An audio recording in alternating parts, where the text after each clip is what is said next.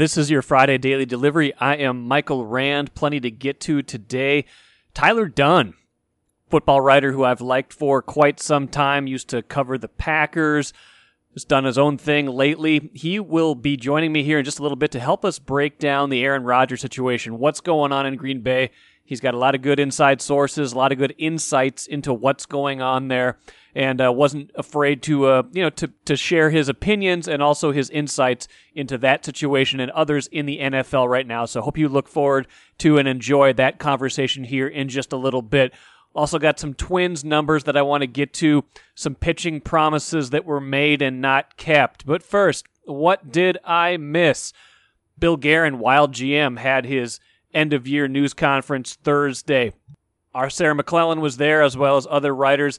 I think Bill Guerin, by and large, has done a really good job. I don't think we can quibble with a lot of the decisions he's made. He got Kirill Kaprizov over here. Obviously, that wasn't someone he drafted, but he got him here, got him into this system, and that's worked out tremendously this year. Cam Talbot signed him as a number one goalie. That worked out really well in year one. Huge piece of why the Wild was able to make the playoffs and get to a seventh game this year. So a lot of good moves, a lot of good secondary moves to add depth, things of that nature. But I do have to take exception with one thing that Bill Guerin said Thursday. I mean, he said a lot of the right things, talking about, locking up Joel Eriksson, locking up Kaprizov, locking up Kevin Fiala, being the cornerstones of this franchise, negotiating with their agents, to try to work out fair deals. I like all that. But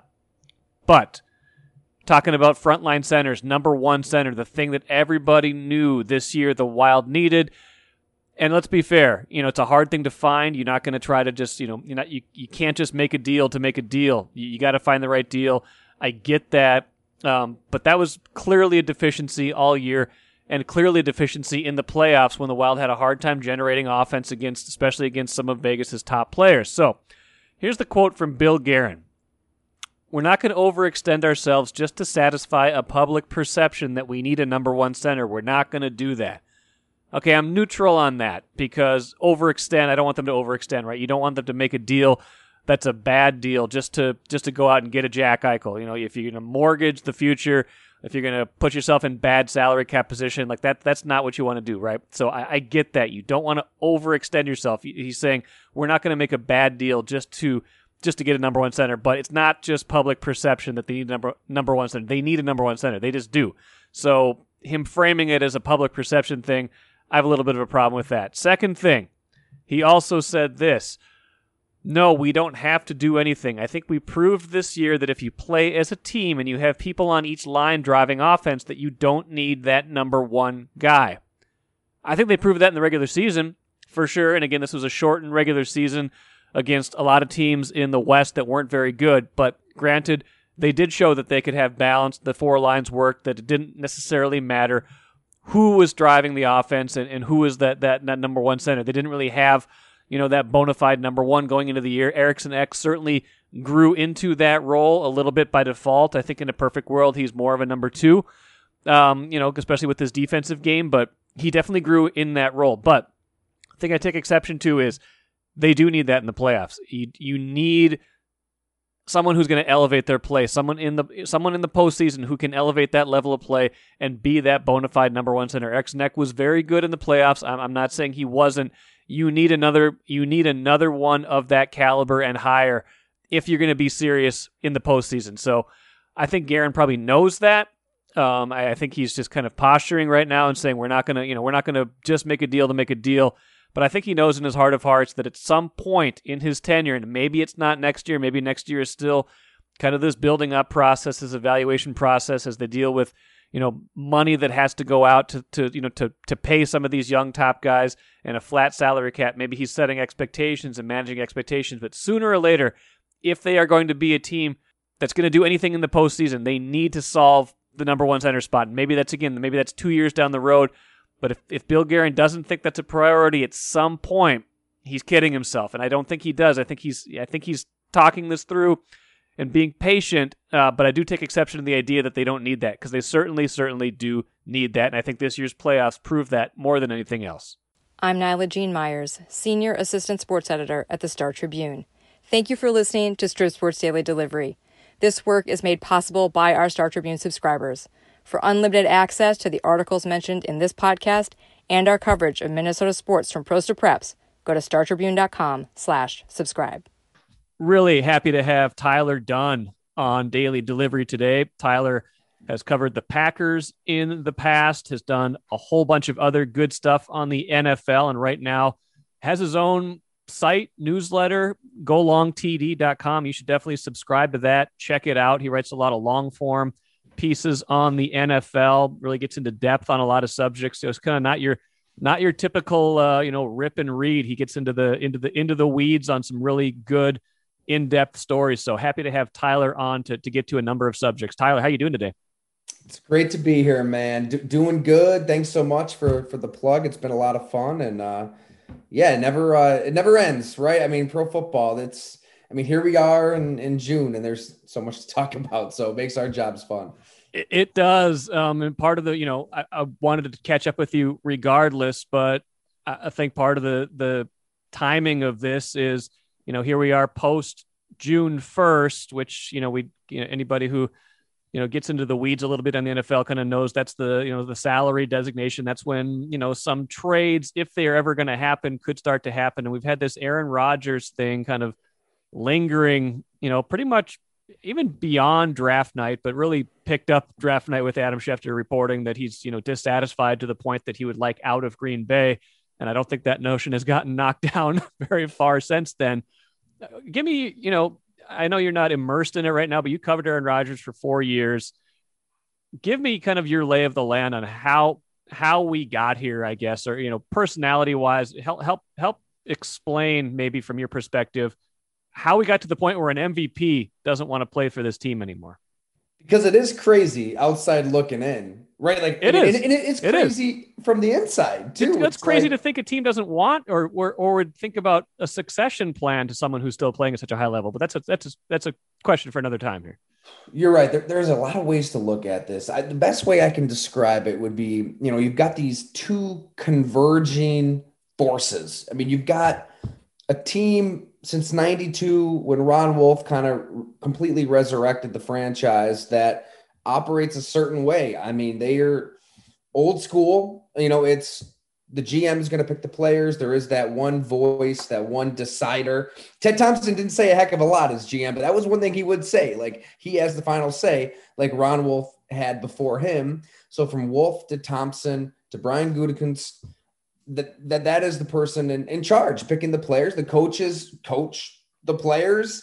They have some input, but they and granted, it's a little different communication wise. They both report to Murphy, but the structure of the organization is what it is, and the players play.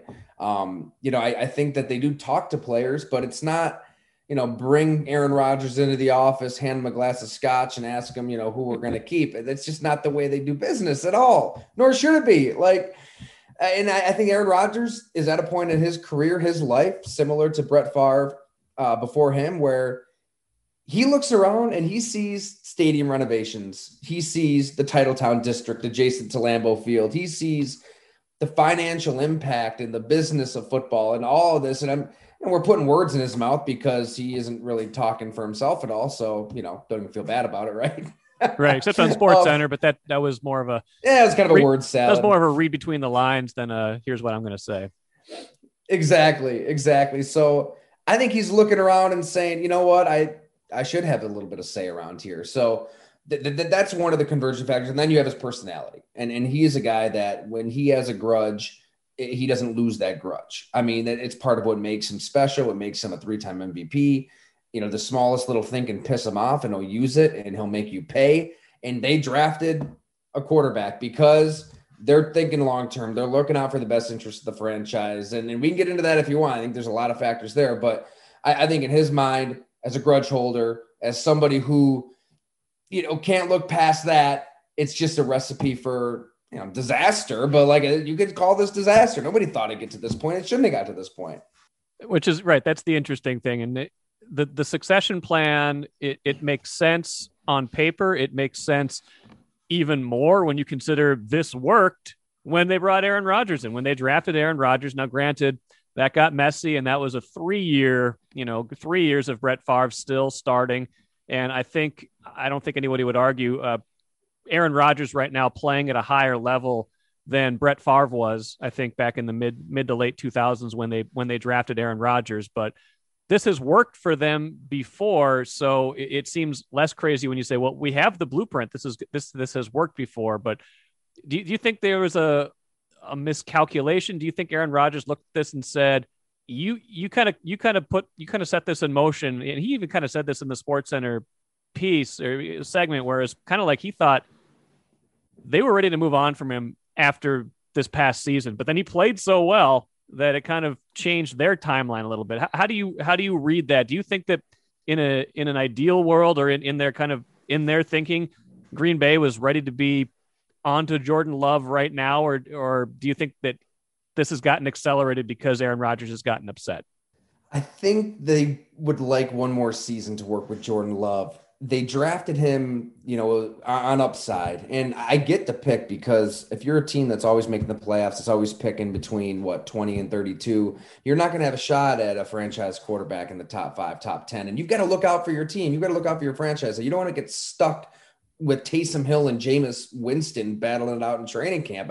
The Saints have always been good, and they decided to just kind of let Breeze go until Breeze didn't want to play anymore. And that's one way to go about it. I mean, they did make the playoffs, and then his arm basically fell off. I don't think the Packers wanted to be the Saints. They didn't want to be that team just hanging on. They wanted to have a plan in place, like you said. When they took Aaron Rodgers in 05, Favre was off a 4,000-yard, 30 touchdown, 10-6 season. That was a really good offense. It ticked off Favre. Now, do they want to wait 3 seasons like they did then? I don't know. I get the sense they want to wait one more because he is so raw. But they took him because of that upside, because he's got a big arm. He's athletic.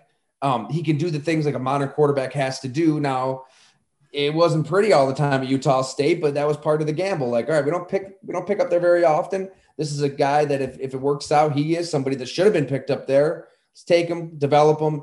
And Aaron Rodgers basically said, I'm going to go win an MVP. But, what kind of gets lost is like in 19, there were some signs in Aaron Rodgers. You're right. I mean, that week 17, they won. I'm sorry. They beat Detroit, but it wasn't pretty. He was very inaccurate, especially in the first half.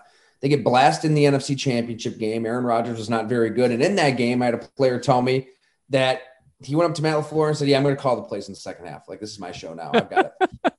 So, I mean, I don't think that relationship is as hunky-dory as they make it out to be. And if you're Green Bay and, he's going to be 40 years old soon, I get it. I totally get it.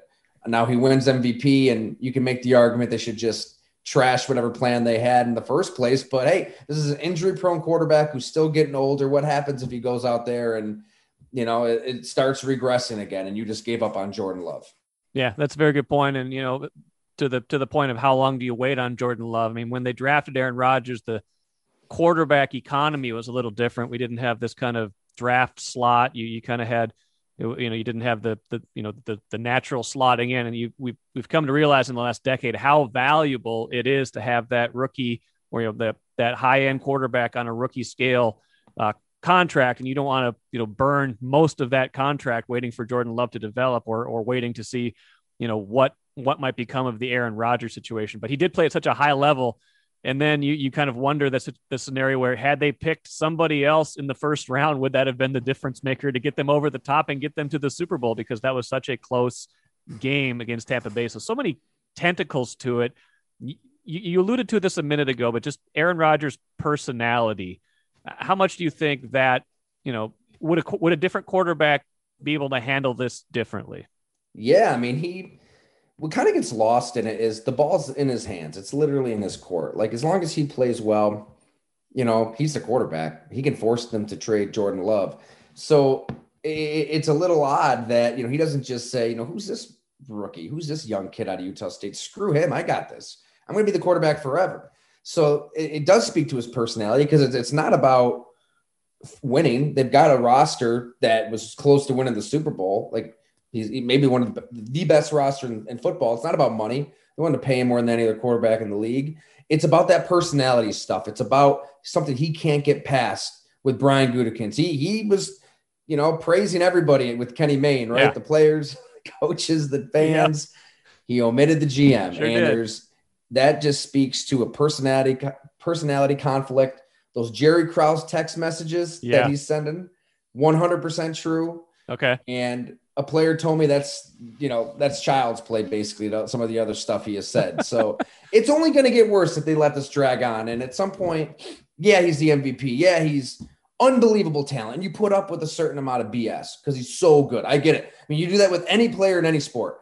But at some point, if this gets into training camp, you have a team to run. Like you have to move on and say enough is enough if you're the Packers. So they're not there yet. But we'll see if this leaks into August, man, it's going to get heated up. I want to ask you about Jordan Love in a minute, because you just wrote about him. Interesting piece, and just kind of, maybe the thing we're not thinking about is, man, what if this guy is great right away? And they were right all along. But just in terms of Rodgers, do you have if you had a crystal ball, like how does this get resolved? Does he just say, you know what? Okay, fine. I don't have as much leverage as I might like. I'll play the one more season. I won't be happy about it, but I'm a professional. I'll go put it out there. Does he retire for a year? Does he carry the grudge that far? Does he force them to trade him? If you had to guess, what do you think is the resolution to this? Well put there. It's going to be one of those options. I tend to think that he is sincerely dug in and he is willing to retire if the Packers push him to that point. And it's crazy to say it. Like, he should just play. He's got 3 years left on his contract. They want him to be the quarterback. They want to pay him more than any other quarterback. They have talent. It's such a myth that they don't have talent around him. You think he would just play, if he loves his teammates, if he loves the fans so much, do it for them. I do think, though, if it got to this point and that Yahoo report is true, and it has to 100% be true because he didn't do anything to quiet that with Kenny Mayne. Right. He needs the GM to be out for him to be back. I don't see that changing. I don't see him changing in his mind. This is somebody who cuts people out of his life and doesn't talk to those people again. That's a whole other story. But I'm just saying, with the team and with the GM, I tend to take him at his word, via anonymous sources. I think this is legit, and I think he'll miss games. He's willing to lose money. He's willing to do whatever it takes to get out. This isn't Russell Wilson upset for 24 hours then. This is someone who's upset for years. Yes. Yeah. Jordan Love, I mean, the thing that, Vikings fans are giddy right now, basically, with the prospect of everything turning over, blowing up. Aaron Rodgers has been a nemesis. Before that, Favre, obviously, except for the years where Favre was here. One of the years Favre was here. So the thing that people here probably aren't really conditioned to think right now is, well, man, Jordan Love could be really good. This just could be another 10 to 15 years of more of this excellence at quarterback. You reported a thorough story on Jordan Love. Obviously, he's raw. We don't know exactly what he's got, especially because very limited last year because of the pandemic. But what did you come away with thinking about his future and where he might fit in this succession plan? It was a weird rookie year, no rookie camp, no OTAs, no mini camp, training camp, his head's, spinning, and he's trying to learn this offense on the fly. And then all regular season, he was on the scout team. He was pretending to be other quarterbacks. So I don't think up until this point, anybody, even in Green Bay, knows what he really is as a professional quarterback. So for that story that you referenced, I tried to talk to everybody who does know. His personal quarterbacks coach, Steve Calhoun, he's worked with Cam Newton, Russell Wilson before, and he's actually more of a coach to him. He's kind of a mentor. When Jordan Love's dad tragically passed away, he kind of filled some of that role for Jordan. And, they've been working every day. I mean, he's in Green Bay now, Jordan Love is, but out in California every day they're working. Matt LaFleur was sending plays and drills out. They had cameras right on the field. They're breaking it down. So whether it's him, whether it's teammates, whether it's David Yost, one of his college coaches, Mark Ross, who was in NFL front offices for 20 years. He loved Jordan Love out of college. Everybody kind of comes back to the same theme, that this is somebody who does his best under the lights in a game setting, when he can improvise, when he can kind of like shuck a guy off with one arm, chuck it across his body, rely on these rare physical attributes that he has. So you don't see that in practice. You can't see it on a scout team. And I think that's why they took that gamble on him, is like, you know what? You can go out there and draft a Kellen Mond, a Kyle Trask, or a second rounder, a third rounder, and you hope. But guy, typically, if you're not a top 15 pick, you're not going to be a long-term starter in the NFL. He's got those rare traits to him, though, that you absolutely should gamble on. Now, where does the coaching come into play? I think they do have a very quarterback-friendly system. The supporting cast comes into play. I think they have a great supporting cast. You can talk yourself into Jordan Love being the guy long-term. We just haven't seen it. It's hard for me to even come out and say the guy's absolutely going to be a perennial Pro Bowler, but I think that he's got the mental temperament to handle stepping into those shoes. Nothing really phases him. And I think he has some physical traits to him that are just rare. I mean, he has one of the best arms in football. It's just on the Packers to use it. Yeah. And, I mean, bottom line is if something happened with Rodgers and they either traded him or he just didn't play this year, I don't think Jordan Love's going to play at an MVP level, which is what they got last season, but we shouldn't discredit the fact that they could get very good quarterback play this year. Because even when Rodgers came in, I think the Packers struggled in 2008, but it wasn't for long, and it wasn't necessarily Rodgers' fault. And by 2009, they were back in the playoffs right away in his second year as a starter. So interesting to see how that all plays out. Now, Tyler, you wrote a while ago, can't remember exactly when it was. It was probably one of the earlier things you probably wrote on your site. It was a bigger Vikings piece. It kind of went in deep on Mike Zimmer and the relationship with players and just kind of the nature of his coaching. This is an interesting year for Mike Zimmer, I'd say, coming off disappointment of 7-9. You got the Kirk Cousins quarterback, future kind of hanging over you. Rick Spielman's been here for a long time. As you look out to the Vikings landscape in 2021, which, is partly tied to the Aaron Rodgers situation. Let's be honest, they become much bigger threats to win the division if that is resolved in a certain way. But as you just evaluate this team and where they're at right now, what do you see, especially knowing kind of what you know about Mike Zimmer and the pressure he might be under this year? He is that old school Bill Parcells hard driving force that was needed, right? He zapped the culture there. They needed it in the worst way. But the message kind of ran dry after a while. A lot of those players get older. A lot of those players leave. You bring in new players, and you got to kind of get that message through again. So I think that while that message did kind of get old with some of those guys that aren't there anymore, bringing in, I mean, the defense is completely new. I mean, they didn't have OTAs and minicamp to implement his defense, which puts so much strain on DB specifically. But I will say this, that I think that having new faces, it's like, okay, they're hearing this for the first time. They're getting this old school coaching for the first time. And the guys I talk to are like, it doesn't bother me. I love it. I like it. I think that this can work. So that gives you a little bit of hope that defense in year two, working under Mike Zimmer, they're not sick and tired of him yet. Know what I mean? If there's no Aaron Rodgers in this division, man, the pressure for Kirk Cousins and the Vikings to win the division is going to be massive. As you look out, just a couple more things, Tyler, really enjoying this conversation, and please go read golongtd.com, subscribe to that. And you've got a cool event coming up Friday night too, if I'm not mistaken, a happy hour chat with Peter King, someone who everybody in football circles knows and respects. Can you tell me a little bit more about that? Absolutely. Yeah. When you subscribe to golongtd.com, I think that's one of the big perks that you get access to is just a chance to hang out with somebody around the NFL. We have current players on, former players on, and we're going to have Peter King on Friday. So that'd be a great catch-all if anybody has a football question about any player, any team. PK is the man. I mean, nobody's more plugged in than him. Obviously a great reporter, even better person. So, we'll probably be about 3, 4, 5 beers in, just BSing, telling lies. It's a lot of fun. And I mean, we've had Allen Robinson on, Richie Incognito, Vince Williams, Andy Janovich, Isaiah McKenzie, Ryan Lee from the golf course came on, Steve Tasker. So just a chance to try to bring people as close as possible to the game. Storytellers. Those guys are tons of fun especially when you get the beverages flowing a little bit. Tyler, just last thing for you, as you look out in the landscape of the season, any other stories on the horizon for you? Anything we should be paying particular mind to? I mean, I think we touched on probably the biggest one, which is the Aaron Rodgers and how that gets resolved. But what else are you tracking as we, go towards, training camps in a month or two here?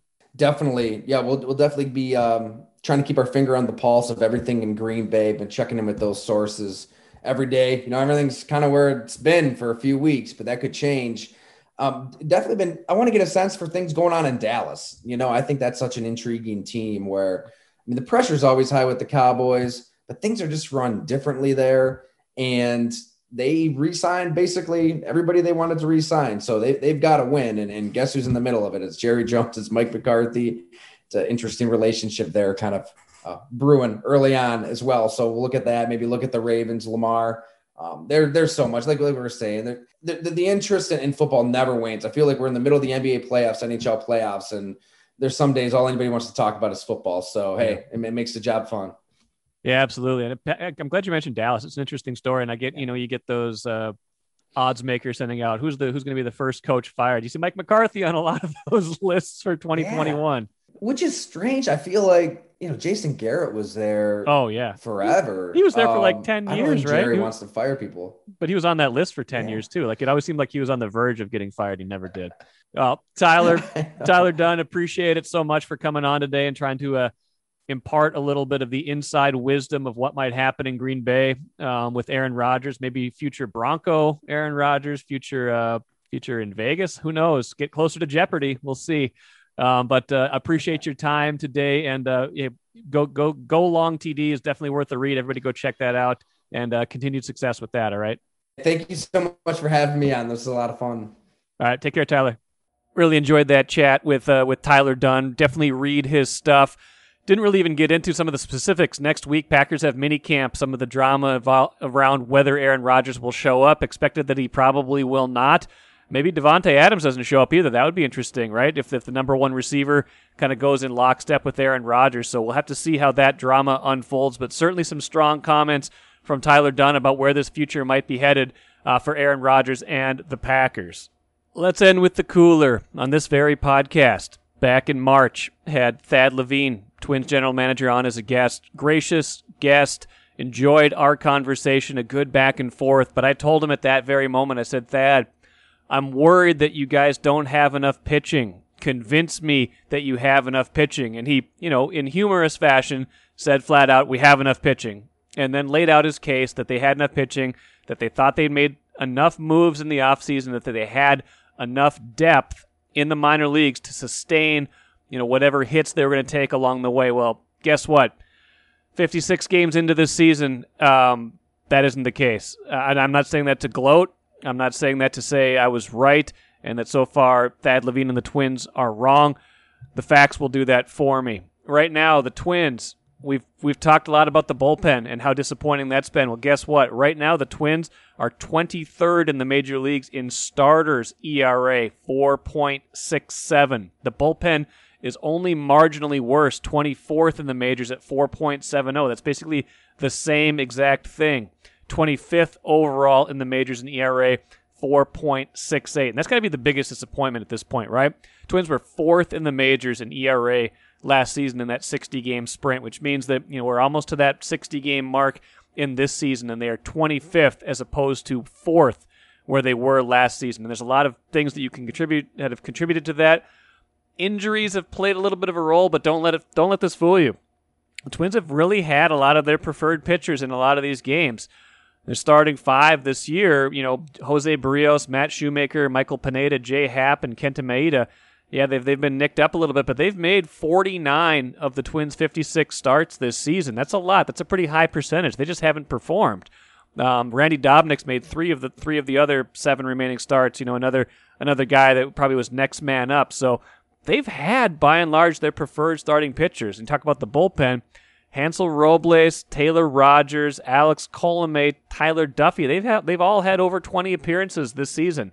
It's not like they haven't had their preferred guys pitching. It's not like the same thing where you had Buxton out for so long still. You had Josh Donaldson missing some early games. You've had so many injuries in the outfield here to the Twins lately. Now Mitch Garver out. The pitching, by and large, hasn't been hit as much by the injuries. It's just really been ineffectiveness and disappointment. So we'll see if the next 100-plus games shows us anything different. Another disappointing start by Jay Happ in a 6-5 loss to Kansas City on Thursday. That's just kind of pushing the Twins further and further towards a lost season, 22-34 at this point. But there's been plenty of reasons for disappointment this season. Pitching, at the top of that list for me right now, especially compared to where they thought it was going to be at the start of the season. That'll do it for me. Join me again next week. Hope you enjoyed all the shows this week. Catch up on it over the weekend if you can. It's going to be hot, hot, hot. Good podcast listening weather. We'll catch you again on Monday.